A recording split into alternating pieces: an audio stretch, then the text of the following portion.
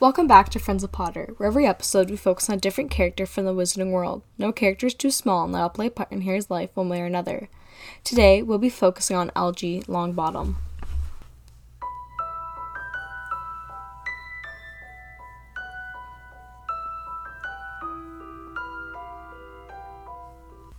My gran brought me up, and she's a witch, said Neville, but the family thought I was all muggle for ages.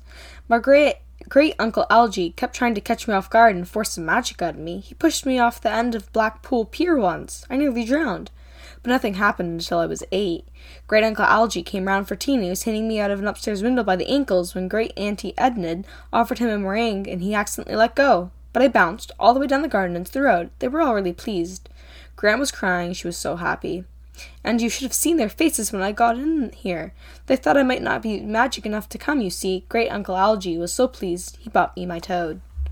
So now we know that Neville's great-uncle Algie tried to trick him into showing some magic ability as a child by pushing him off the end of a Blackpool Pier once, which nearly drowned Neville.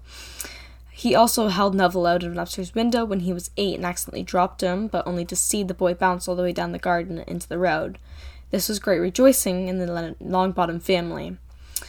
He gifted Neville a toad he named Trevor, and in Neville's 5th year, once he kind of had a fascination for herbology, he bought him a plant called Mimblus Mimbletonia. That's as much as we have on Neville's great-uncle Algie Longbottom, but thanks for tuning in anyways, and I hope to see you next time. Don't forget to check us out on Instagram at Joey Loves Potter, and if you wish to become a patron and have access to our blog and other perks, then visit patreon.com/friendsofpotter. Thanks.